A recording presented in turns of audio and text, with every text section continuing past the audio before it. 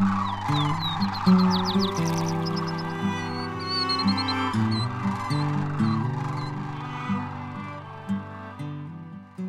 the Willapa National Wildlife Refuge to your backyard, this is Willapa Nature Notes.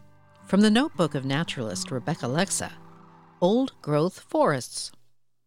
What is an old-growth forest? It is a forest that is at least 150 years old, that has many old trees, both live and dead, with a very diverse selection of animals, plants, fungi, and other living things. And there aren't very many old-growth forests left today. Old-growth forests support wildlife and plants that may not be found in younger forests. Because these forests have many trees of many ages and species, they're able to provide more shelter and food to more wildlife.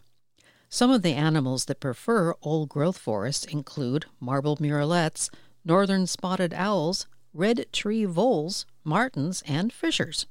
One place where you can see an old-growth cedar forest is on Long Island at the Willapa National Wildlife Refuge.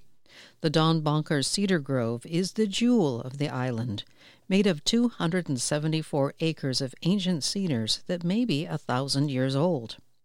Getting to Long Island can sometimes be a challenge because it can only be reached by boat. If you want an easier trip, head to the Teal Slough Trail just up Highway 101 from the old refuge office on the east side of Willapa Bay. The trail isn't very long, but it features a small amount of old-growth cedar forest. Both of these special places are great ways to see what this part of the Pacific Northwest looked like just a couple of hundred years ago. When you visit our local old-growth forests, take the time to really appreciate the majesty of immense old trees. Look up into their branches and think how long it took them to get that tall.